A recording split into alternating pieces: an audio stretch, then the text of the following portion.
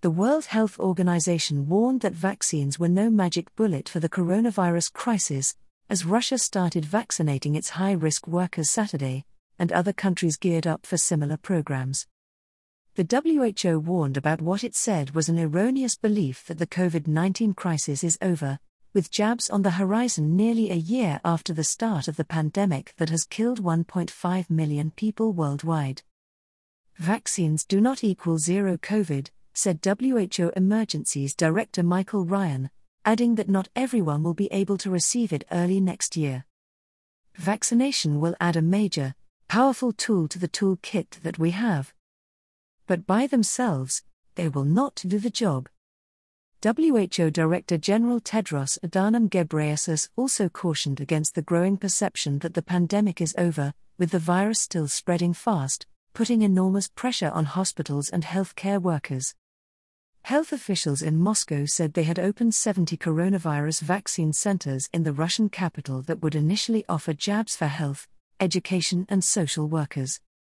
The WHO caution came as the United States clocked a record number of COVID-19 cases for a second day in a row Friday, with the country preparing for what U.S. President-elect Joe Biden has called a dark winter.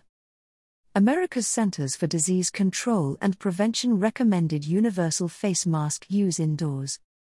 It comes as countries prepare for the approval and rollout of several vaccines that have proven effective in trials. The WHO says 51 candidate vaccines are currently being tested on humans, with 13 reaching final stage mass testing. Britain on Wednesday became the first Western country to approve an inoculation for general use from Pfizer-BioNTech, piling pressure on other countries to swiftly follow suit. The United States is expected to give a green light later this month. Belgium, France and Spain have said jabs will begin in January for the most vulnerable. With the imminent arrival of vaccines that need storage at ultra-low temperatures, U.S. companies are preparing for a massive logistical effort to aid their distribution. Firms specializing in insulating containers are on a war footing after Pfizer and BioNTech said their vaccine needs to be stored at -70 degrees Celsius. Meat processing giant Smithfield said it was ready to put the cold rooms at its abattoirs at the disposal of vaccine rollout operations. And UPS is producing 1,100 pounds of dry ice per hour, and has developed portable freezers capable of storing the vaccines at temperatures down to -112 degrees Fahrenheit. Standing in the way of success are growing signs of vaccine skepticism, with misinformation and mistrust coloring public acceptance of inoculation. In Russia, Levada polling agency recently found that only 36% of respondents were prepared to be vaccinated against the coronavirus.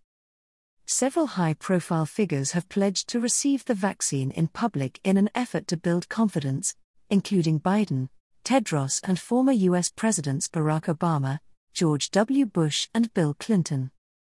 The United States recorded 225,000 new infections on Friday, the second daily record in a row for the world's worst-hit nation. Biden said the surging number of cases meant he would scale back his inauguration ceremony set for January. "We're going to follow the science and the recommendations of the experts," Biden told reporters.